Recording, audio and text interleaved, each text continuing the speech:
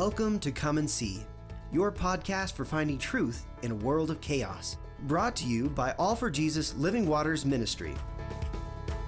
With host and founder Richard Case and co-host and retreat leader Kathy Ricconi. Join us every weekday at this time to discuss news, spend time in the Word, and receive answers to your personal questions about living life in God's truth. And now your host, Richard Case.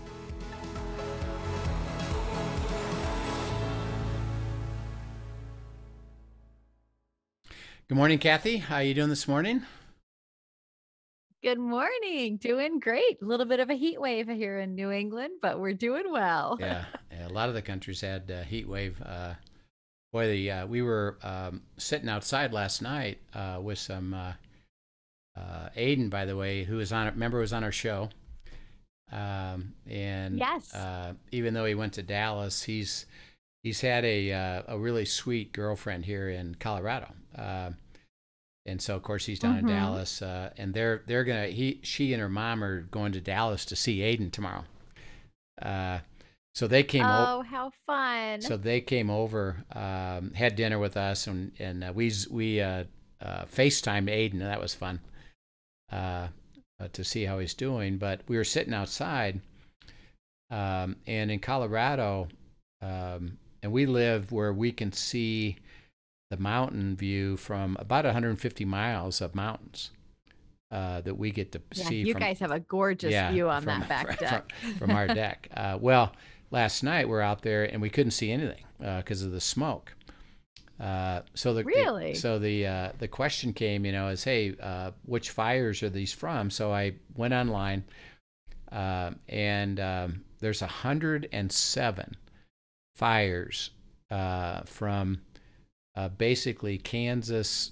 If you draw a line, straight from north to south, all the way to from top of the country to the bottom and west, there's 107 fires, what they call large fires, going on right now, this very day. Wow. And it's filling the sky with smoke.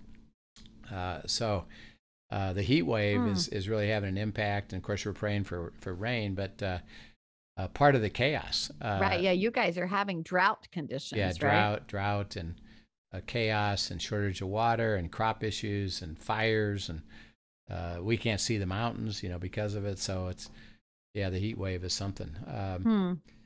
As we talked yesterday about God's will, we talked about Jesus said, I am the way, the truth, and the life. No one comes to the Father except through me.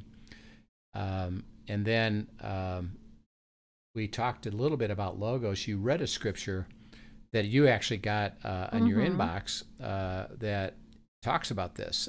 So if you would read that again, and let's explore this a little bit. Jesus said, I'm the way, the truth, and the life. We read yesterday that Jesus is Logos. In the beginning was the Word, and the Word was God. The Word is God. And the world was created by God, by Logos, by truth. Right. By spiritual power. Okay, so read 2 Timothy 3:14-17, then we'll talk a little bit about that. Sure. But as for you, continue in what you have learned and firmly believed, knowing from whom you learned it, and how from childhood you have been acquainted with the sacred writings, which are able to make you wise for salvation through faith in Christ Jesus. All scripture is breathed out by God and profitable for teaching, for reproof, for correction, and for training in righteousness, that the man of God may be complete and equipped for every good work. Yeah. So I know this means something to you. What's your view of scripture? Why has it become valuable to you? And I know since you've taught through retreats all these other people, why has it become valuable to them? What's your perspective on all that?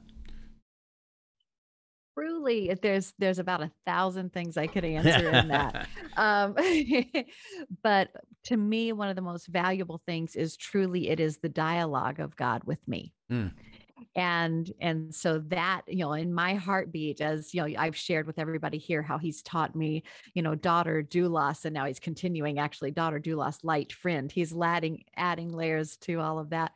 But part of that relationship that I've built with him, that intimacy with him, is strictly from hearing his voice. And his word, I have seen time and time again provide wisdom, provide guidance, provide teaching, provide the path for life, in all kinds of things that I've navigated. And I've watched him do the same for others in just such wisdom and such truth that I could not have come up with on my own. One. And then the other side of that is it's not even just the wisdom that he gives, because I mean, he absolutely does pour that out, but it is truly that intimacy, the identity he speaks over me as his daughter, and the place that I get to see who he is and why I get to trust him and why I'm able to trust him, and then who he says I am in response to that. And truly, a lot of people I know are looking for, are struggling through their own identity. Well, guess what? Our identity is Jesus and Jesus alone. And the way for us to know him, he is the way, the truth, the life. He is the word. If we want to know our identity, we've got to know him. Yeah. And so there's a little bit of a nutshell of some of my Yeah. passion on that.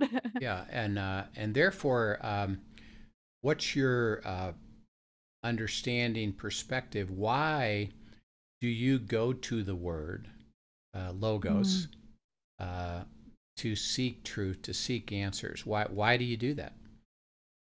Because I believe it's true and I have Okay. experienced it to be true. And I know when I follow what he says, things turn out.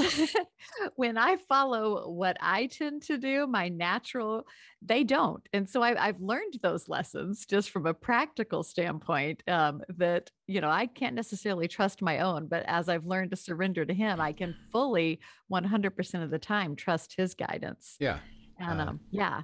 And as you look at that, believe that, we have the Holy Spirit within us, and we said that He will guide us. Why don't you just skip logos and just say, well, just tell me what to do, God, and I'll do that, and just skip logos. Since you have the Holy Spirit, can't you get your answers without logos?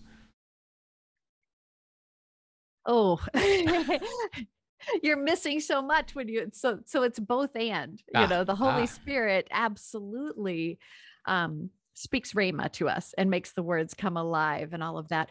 But logos is his gift. That is his word that is timeless. Yes. And I don't care how many people say it's not relevant today or we need to update whatever. That is so not true. His word is the same today, tomorrow, forever. We can count on this timeless truth because he is timeless. Yeah. And I think if you don't mind me pulling this up, Psalms 119. 97 to 105. Do you care if I read this No, real go quick? ahead. Yeah, please. Because this is just good stuff. Oh, how I love your law. It is my meditation all the day. Your commandment makes me wiser than my enemies, for it is ever with me. I have more understanding than all my teachers, for your testimonies are my meditation. I understand more than the aged, for I keep your precepts. I hold back my feet from every evil way in order to keep your word. I do not turn aside from your rules, for you have taught me. How sweet are your words to my taste, sweeter than honey to my mouth. Through your precepts, I get understanding. Therefore, I hate every false way. Yeah. And so that passage, just that sums it up a little bit to me, even just that the sweetness of his words. And I know we talked before about just a few days ago, really, we were talking about the kind of that comical thing that I find that people are hesitant to fast from food, yet they fast from his word all the time. Yeah. And we are, I'm too busy to do that, or you know what, hey, I'm in it a couple times a week, and that's pretty good. And I understand that it's a growing process and everybody's in their spot, but I cannot overemphasize enough that when he says his words are life, that he is the bread of life, for us to eat, to consume, to ruminate on, to abide in his word, his logos, even what he has written there, that is a gift. That is sustenance. That is, I don't want to start my day. I'm somebody who loves food, by the way. Like I really love food. And I don't want to start my day without breakfast. I also don't want to start my day without the bread of life, Yeah.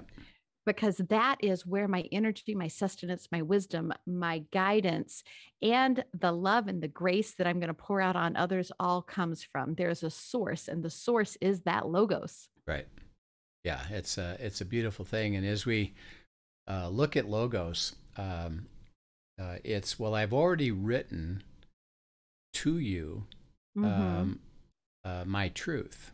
And by the way, remember, it's me. It's these words are spirit in their life. Mm-hmm. So the truth is going to emanate from logos as I abide in logos, receive his promises, receive his understanding, and apply the truth, which he said I've already given you, Mm-hmm. as the beginning point. That as we abide in it, and that's what abiding is all about. See, Mm-hmm. it's not like, okay, it's truth. I'll try to fulfill it. Mm-hmm. And he says, well, that's where you make your error.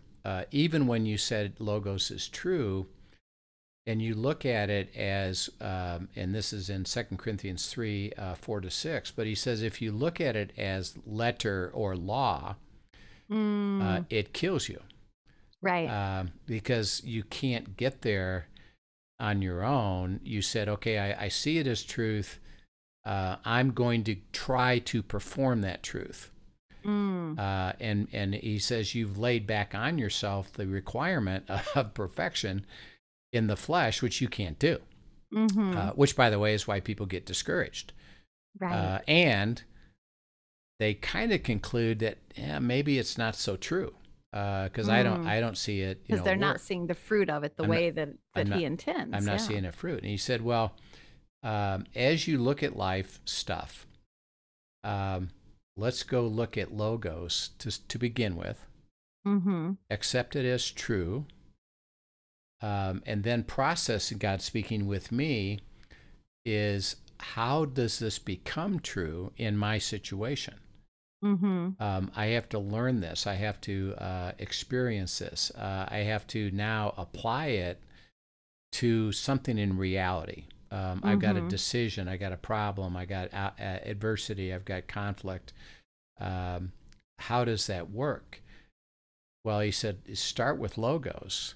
Mm-hmm. And he says, and this is important because it gives us the let's say the baseline or the framework for what then to pursue. So what I'm saying there Mm-hmm. is, God says, I'm not going to violate my truth. Right. I've already given you the ability to see something I've already stated because it's written and it's available to you Right. to start there. And Now, it is that, as you're describing that, that's that plumb line that we talk about. So anything comes back to, it's like you said, it's not going to violate as we're hearing his wisdom and gathering his wisdom from other believers, from conversations with people, from even just, research we're doing on something. And as we're praying and we think we're hearing the voice of God, his scripture, that's the plumb line. It will not, nothing that is true that is being said from God will go against that plumb. It will not violate that plumb. And so we've got to, we need to spend time in that logos to know what that is, because it's possible to believe a lot of wrong things about God. yeah, and I can give you a simple example. I do come across two situations often. One is a believer who Mm-hmm. wants to marry an unbeliever, Mm-hmm. or a believing business person who wants to get in partnership with an unbelieving business person. Right. And they come and say, I am seeking God's will. It seems to me that it's a good thing. I love this person. I'm pretty confident that over time they'll come to know Christ. Mm. Or this business deal of, hey, this guy's a good guy. We've been in relationship. I believe it's going to be a healthy partnership. He's got some strength. Isn't this a good idea? It seems to me like it's God's will. Mm-hmm. Well, I could say, okay, um, let's go ask God by first going to Logos. Has he written something about this Right. that we could at least start to pursue and understand? And so, okay. So I can say, I happen to know where this is. So you go to 2 Corinthians chapter 6, and it lays it out. It says, do not be... Pretty bluntly. Yeah, pretty clearly, do not be unequally yoked in any way, because light can't be with darkness. So that the answer, and you can pray all day long, the answer is no. Right. Because it's not fuzzy. Right. It's a clarity about that. Okay, now what that does is, if that's true, which you then receive it and it says so, and it's clear, then these two situations would say, okay, how do you want me to proceed with this person?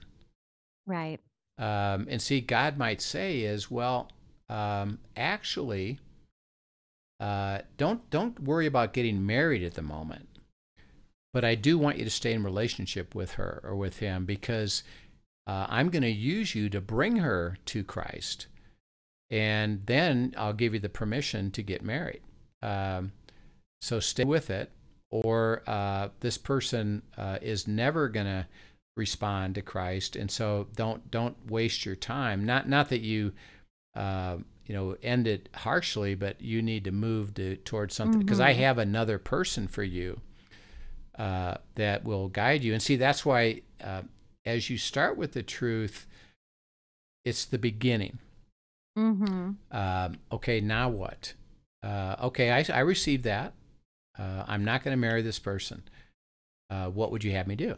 Okay, God said, let me guide you into that, because I know the answer to that. Right. And now that you're willing to stand on what I've told you as true, I can take you the next step. Let's go the opposite direction.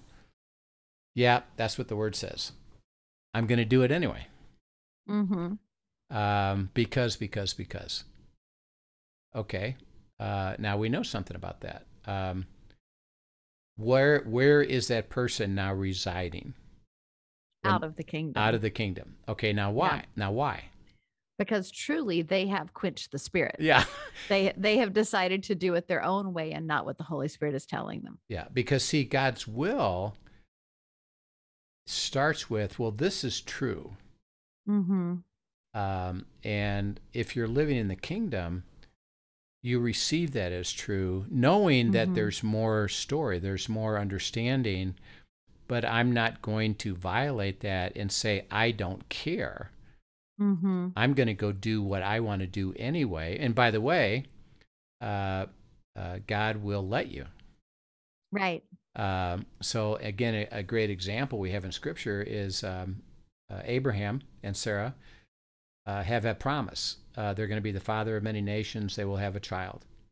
And then that child will have children and grandchildren, and it'll grow into a nation. And I promise you that, which they understood. So they would be in the class of believers, followers of God. Well, they're getting older in age, and it's not happening. So they say, I'm not sure this is going to happen. So Sarah says, well, why don't you have Hagar and have sexual relationships with Hagar and have a baby that way?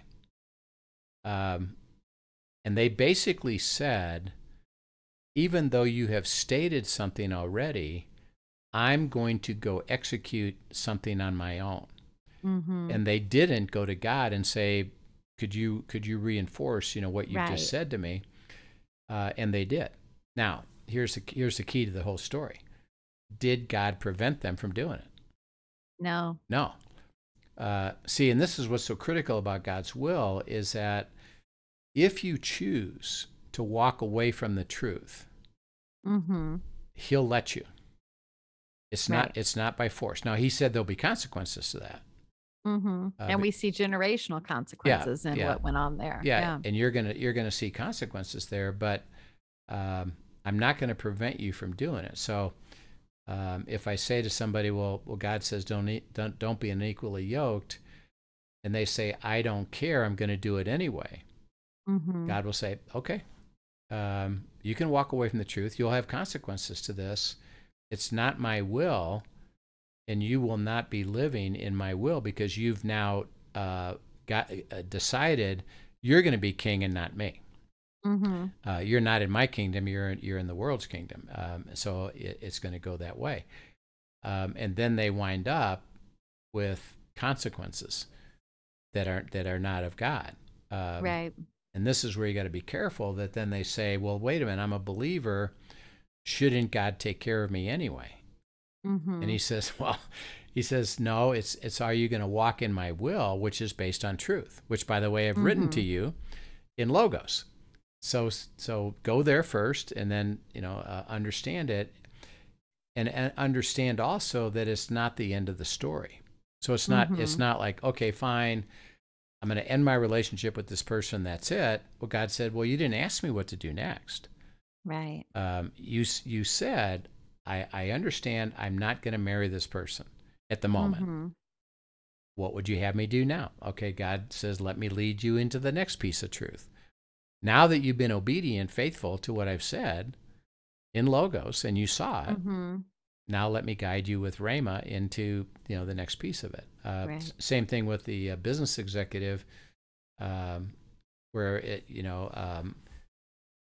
are you an equal partner? Does he have majority?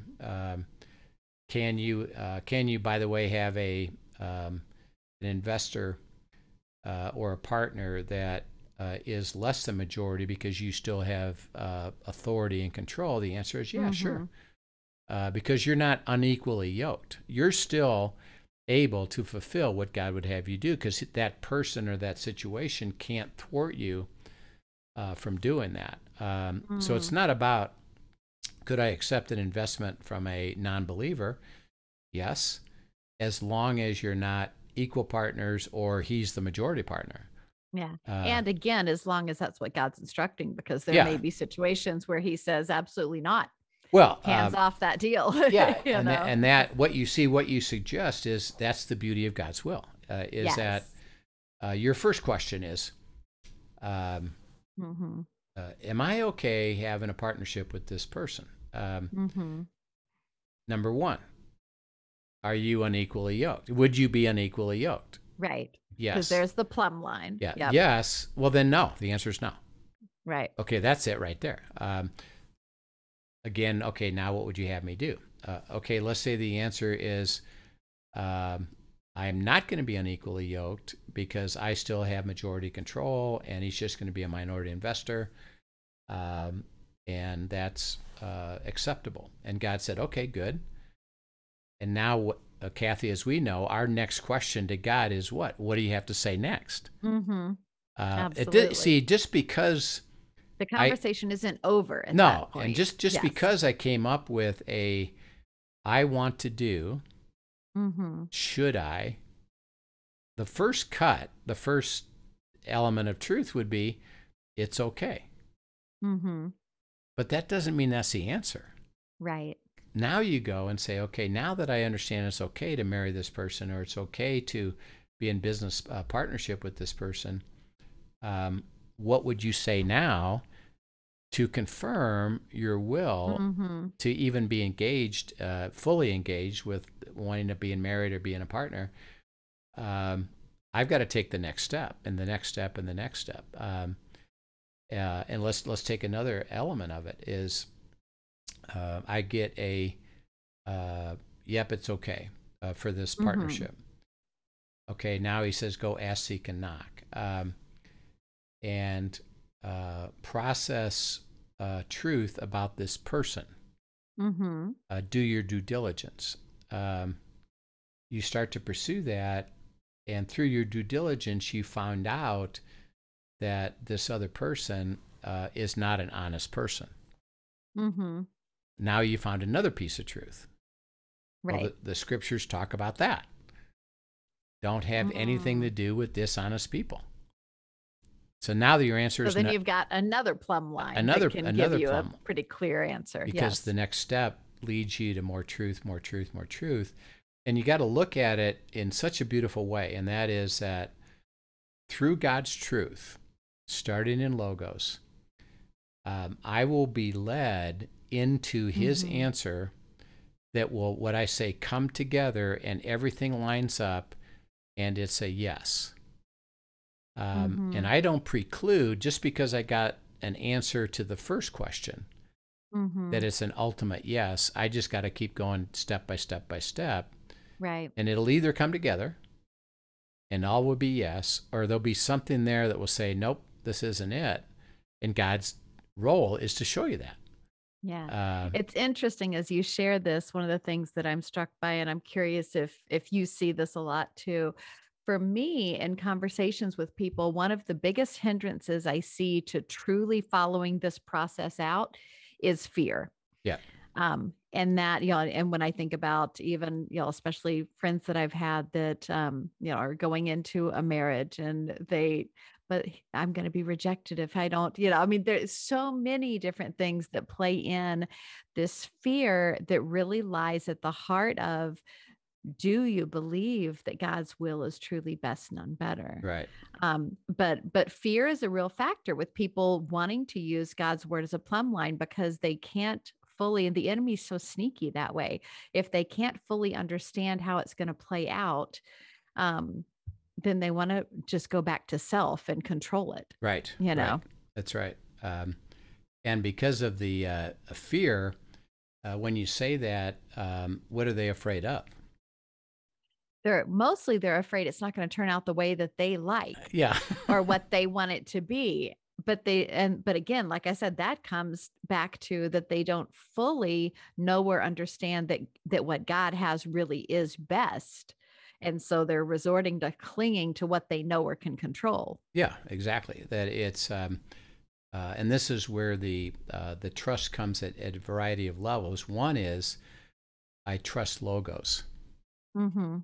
Because, which, as you read it in 2 Timothy 3, all Scripture is, and the word you read there, which is really the Greek word, is breathed by God.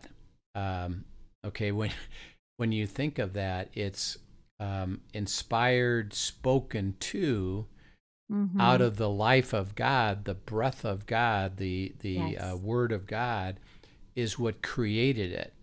And all Scripture is inspired, true, because it's from God, what he breathed. And remember, it's spirit and life. Right. And is profitable to help you receive the abundant life. How much of that Scripture is all profitable? All of it. All of it, yeah. And so we start with, and I was blessed with a privilege. I was a very intellectual kid, skeptical about almost everything, and always looking at logic and facts, and I was a great debater. I could debate all kinds of stuff, including, my wife Linda. Anybody, I could run circles around most people because I just learned how to do it. When I became a believer, we got married. I'm 20, she's 18. We get married, and we wind up becoming believers early, right away in our marriage. And I didn't know anything, but one thing that I decided right away: if I'm going into this, I'm going to accept the Word of God as absolutely true, and I'm never going to doubt it. I'm not going to fight it. I am not going to try to be skeptical about it. And of course, I had to grow into learning how to experience it, because I did tend to keep it in my head, but I never fought that. Yeah. Can I ask you, just because I know that's something, what you're saying, that's something that God really laid on my heart too from a young age. But I do also know the struggles that people have with just coming to that. And I know with your knowledge base, you've got some of this. And you said yesterday you might talk about it. I'd love to hear um, from that practical standpoint how the word of God was put together. Can Yes. you give us some of the history on that? Because there's people who have never heard, okay, how did this actually come together? And why do we believe that what we consider the canon, what Yes. was canonized, what was written, why can we trust that that's not just a bunch of hooligans who decided to throw together what they thought? And this is now what we all claim as God's word. Can Right. you give us the background there? Yeah. So, starting from the what's called the Pentateuch. The Mm-hmm. Pentateuch are the first 5 books of the Bible: Genesis, Exodus, Leviticus, Numbers, Deuteronomy. Mm-hmm. Um, well, they were written by Moses, Right. um, and as it was written, and as Paul described to us, it was God breathed, so that they were basically transcribing what they're hearing from God and the understanding of, and recording. Here's what Mm-hmm. happened, and here's what I understand, and here's the truth. God was inspiring them through the Holy Spirit to write things down, Mm-hmm. truth. So Moses wrote the Pentateuch. Then the variety of people wrote what they call the historical books, Mm-hmm. Judges, etc. David writes a lot of Psalms. Solomon writes a lot of Mm-hmm. Proverbs. Then there's a series of prophets: Right. Jeremiah, Ezra, Isaiah, Daniel. They're writing again what God is breathing to them. So basically, what they're doing is uh, they are taking time. Mm-hmm. Uh, they're processing what they're experiencing, what they understand, and what God is speaking, and they literally write it down. Mm-hmm. And as they write it down, they recognize that this is coming from God, not just my thought, Mm-hmm. to write a book. Then we have the Gospels, and we have the disciples that were with Jesus. They were called to write down what they learned and understood. Luke is a historian. He goes and interviews people and writes down what he understands. Paul Mm-hmm. and James, etc., write these letters. Right. And they're primarily writing letters at the moment, they're writing to churches, uh, Right. Romans, Corinthians, um, Ephesians, Philippi, Colossians. Well, there's a church Mm-hmm. there. Right. And so, hey, let me write to you what I believe to be is the truth. And they're inspired by God. So we have by the time, by the way, Christ comes, um, all of the Old Testament is already known, written, and completely understood. So every book of the Old Testament, already by Christ, is known. This is God's word. So historically, then, because just to clarify for me, that was the Old Testament, was the Old Testament like already, because it didn't, like, this is going to show my ignorance on some of this, but the Jewish people, was pretty much the first 5 books, right? Was the Torah Yep. The at that Torah, point. Pentateuch, the Torah. Okay. And so then the rest of those coming in, the rest of those prophecies, Isaiah, Jeremiah, and Haggai, and all of these, those were then included um, in, like, already considered to be the word of God and already written down and recorded before Jesus ever came. Yes, All of the Old Testament. and what they would do, and interesting enough, they still do it. Okay. The Jews, the Orthodox Jews, have a weekly, what we would consider to be church service. They call it Mm-hmm. worship and synagogue. Yes. So they go to the synagogue, and what they do, and they do this every year, all year. Mm-hmm. They take a book of the Bible Mm-hmm. and they stand up. Somebody stands up and reads it, Mm-hmm. a portion of it. It includes all of the books of the Old Testament. Okay. And it did at Jesus' time. Mm-hmm. Now, interesting enough, and we had Joshua and Aiden, as guests on the show. Right. And Joshua, I asked Joshua to be ready to share a story. We never got to it, but he was, this is just a few months ago, he winds up, and he said it was unusual. He was invited to this deal, and he winds up sitting next to a Jewish rabbi. Yes, I remember hearing this. And the rabbi is talking to him, and I get a text from Joshua. He says, God is telling me to witness to this Jewish rabbi. What should I do? Mm-hmm. And I said, well, lead him into Scripture and have him read Old Testament. Yeah. So I give him a series of scriptures to read. And I said, have the rabbi read them out loud, and then you can discuss them. So he does. He comes back and tells me later that he and I said, ask the rabbi before you start. Ask the rabbi, do you believe the Old Testament's true? Mm-hmm. And so Joshua did. Do you believe the Old Testament's true? And the rabbi said, yes, I do. Okay, he said, good. And then he said, let's read these verses. So and they're there in the Old Testament, in the rabbi's Old Testament. Mm-hmm. He reads these verses, and it's about Bethlehem, and a child is born, and Isaiah, and he's going to die, and all these things that he reads. And so Joshua says to him, what do you think? Mm-hmm. He says, we skip those verses. Interesting. Okay.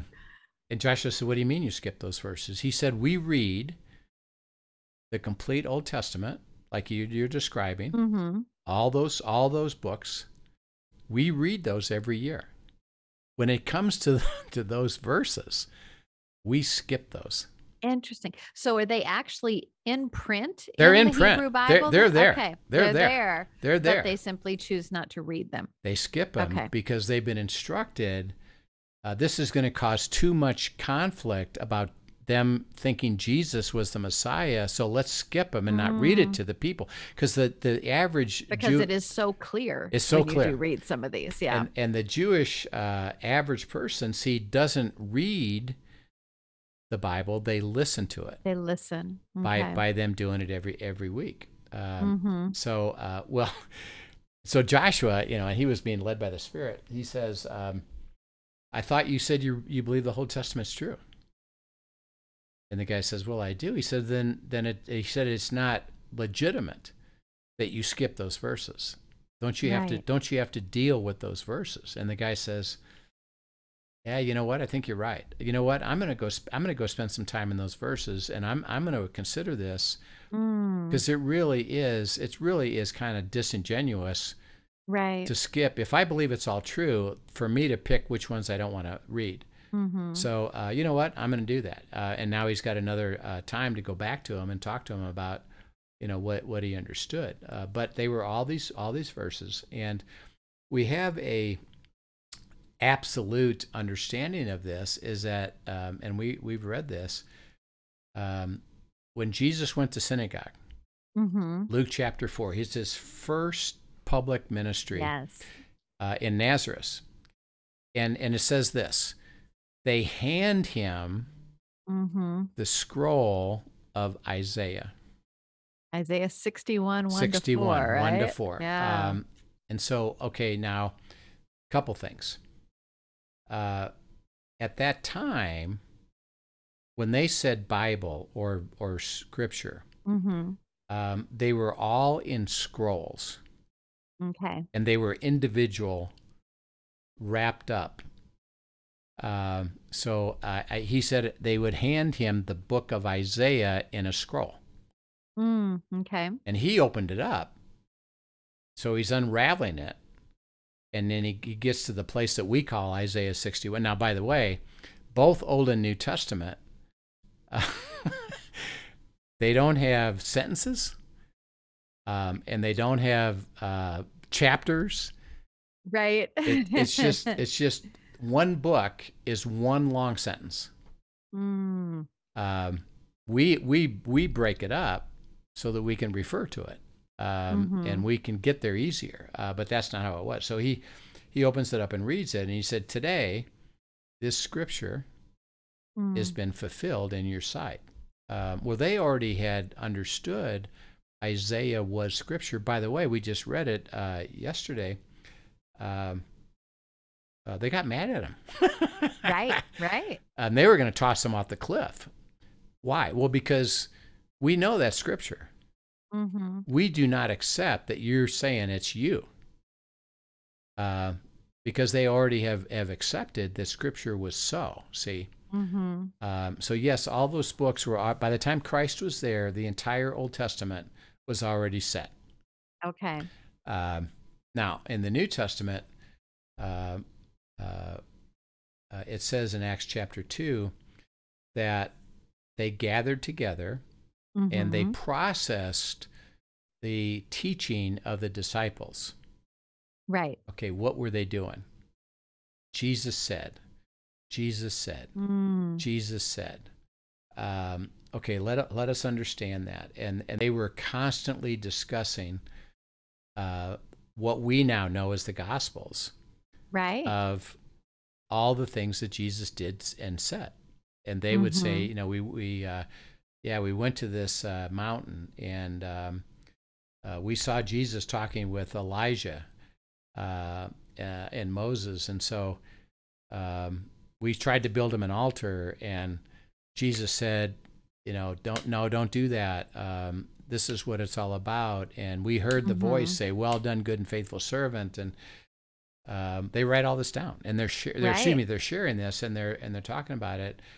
So over the next 30 years, these disciples are writing down on paper what they've been teaching and getting inspired again by God as truth. Then you have Paul come along, and he gets converted. And by the way, and this is what's so cool, guess what? He knows really, really well. Right. The entire Old Testament. He said he was a Pharisee of the Pharisees. He was one of the most educated ones ever was. And he knew the Old Testament upside down in Sundays. Well, here's another interesting thing. He gets converted. Barnabas befriends him, takes him to Jerusalem. Yep, he's now a fellow believer in Christ. Guess what? They send him home to Tarsus for 3 years. Just him. And we can tell from what he did and what he said is what is he doing? He's going back over the Old Testament, right? Verse by verse by verse, sentence by sentence by sentence.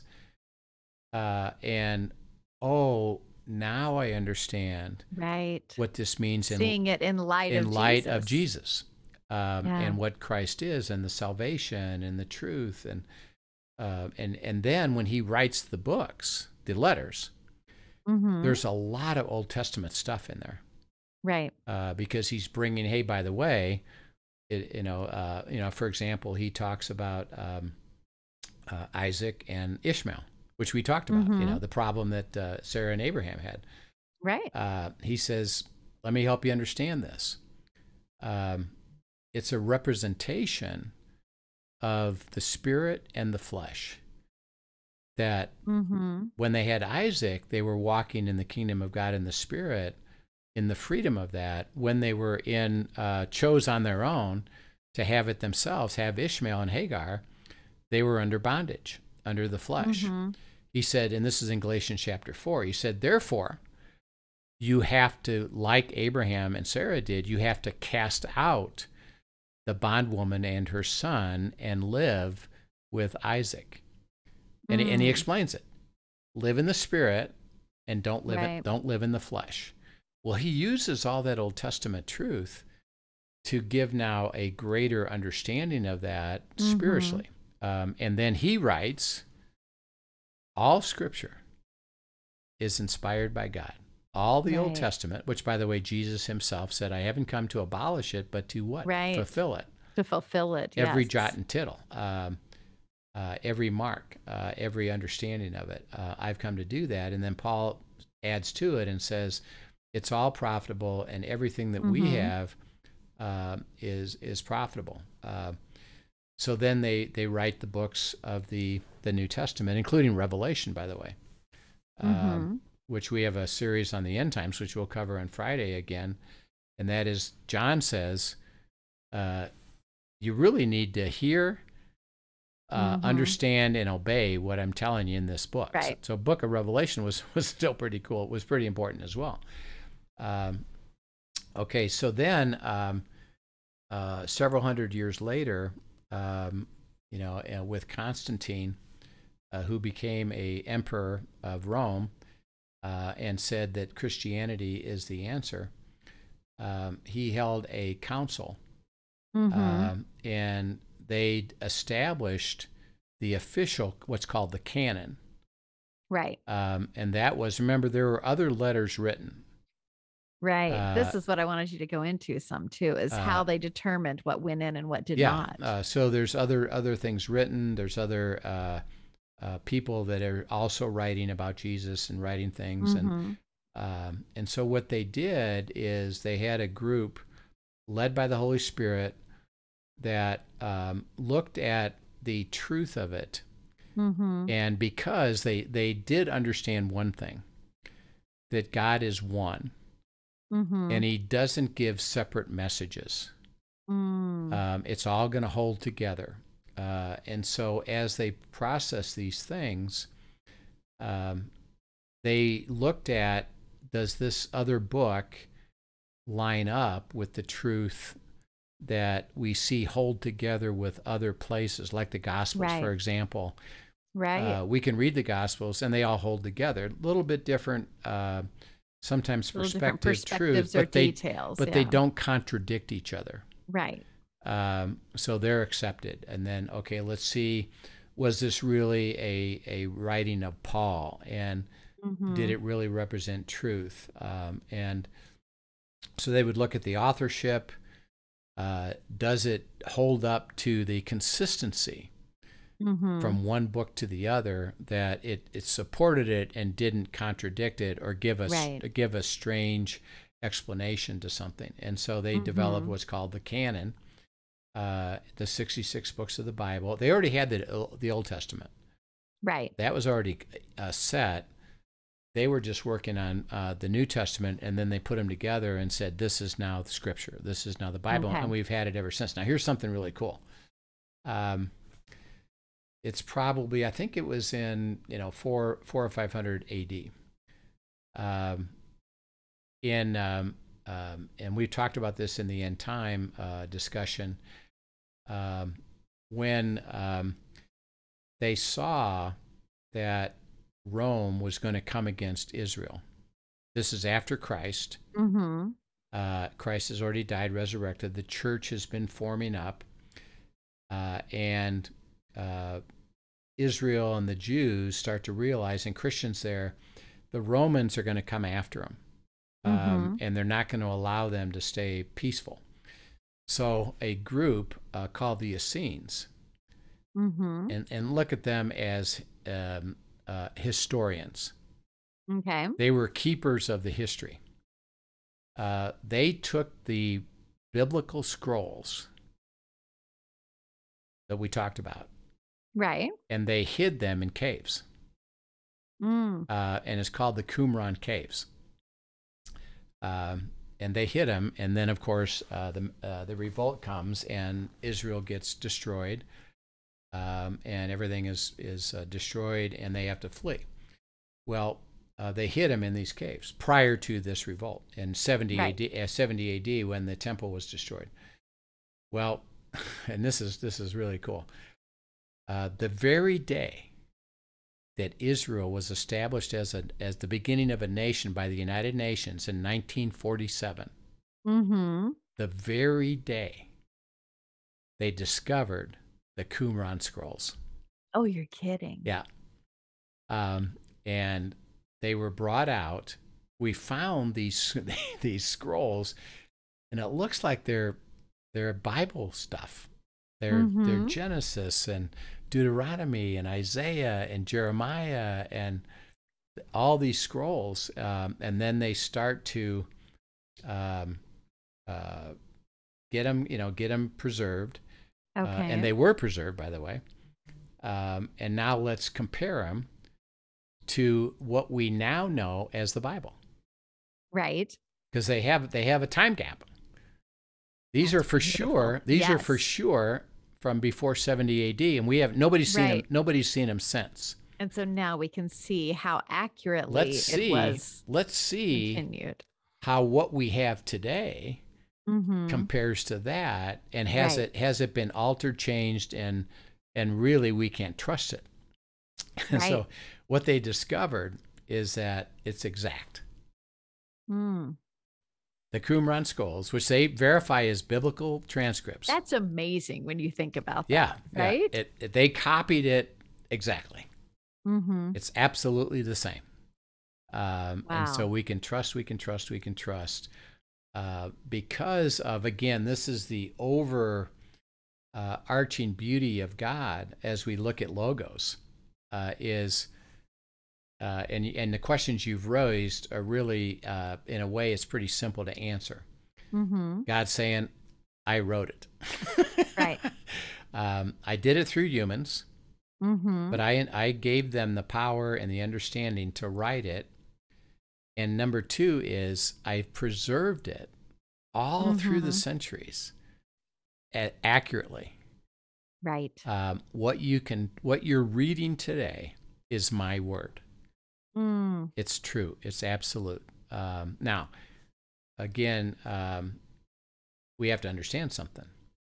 The languages that were written, the Old Testament is Hebrew. The New Testament is Greek. Right. Which is interesting, since a lot of it was written by Jews, including Paul, by the way, a Pharisee of the Pharisee. They wrote it. Yeah, he still wrote it in Greek. He still wrote it in Greek because their thought was, well, the person that I'm going to write this for, most of them don't read Hebrew, they read Greek.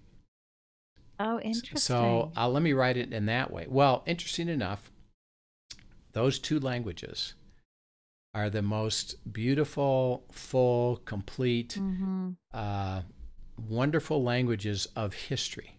Right. And more unique words that actually give depth of meaning beyond our language. And that over every other language on earth, those words, those phrases have specific meanings.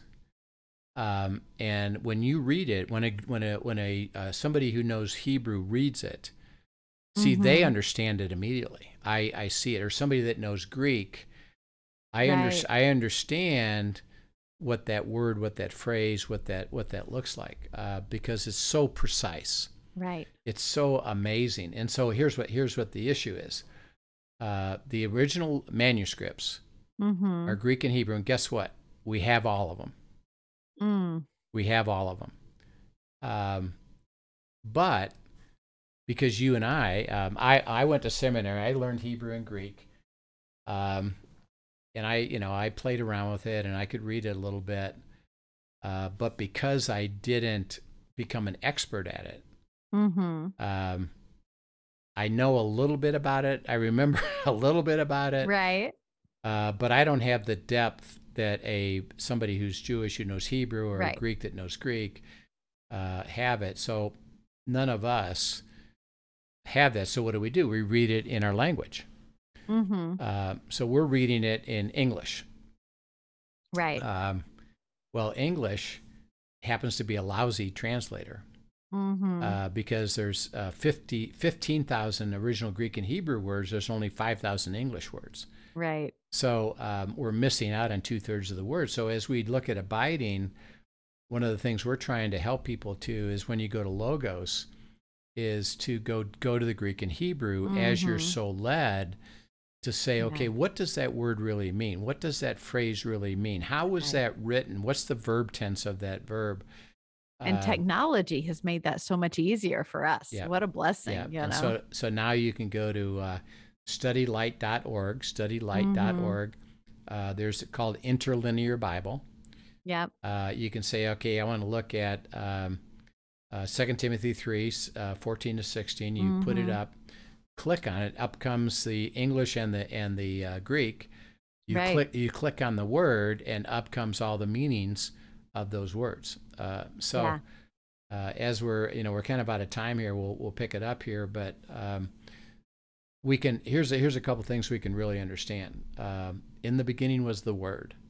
And the Word was God, and the Word is God, and He created all things, and He spoke to us Logos, and He wrote Logos, which is all God-breathed and all inspired.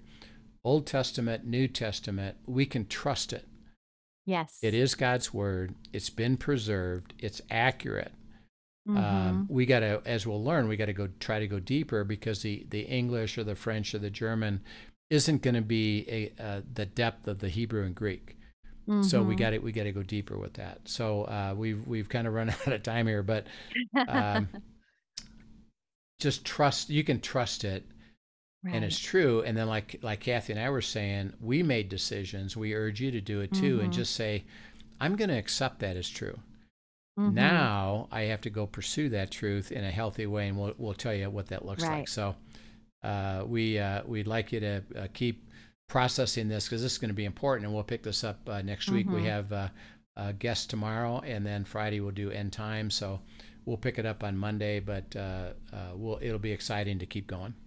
Absolutely. Well, thanks so much, Rich. I love the wisdom that you bring to this, and thank you just for taking the time to pour that out for all of us to share in. Yeah, thanks. And thank you to the listeners for joining us. Yeah, it's fun, and hope we keep enjoying it. Thank you.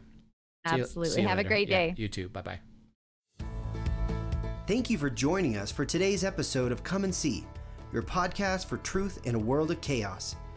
Brought to you by All for Jesus Living Waters Ministry. Send us your questions and comments, and tune in tomorrow for more answers to your personal questions about living life in God's truth. Remember, God's will is best and none better. His truth brings peace in this world of chaos.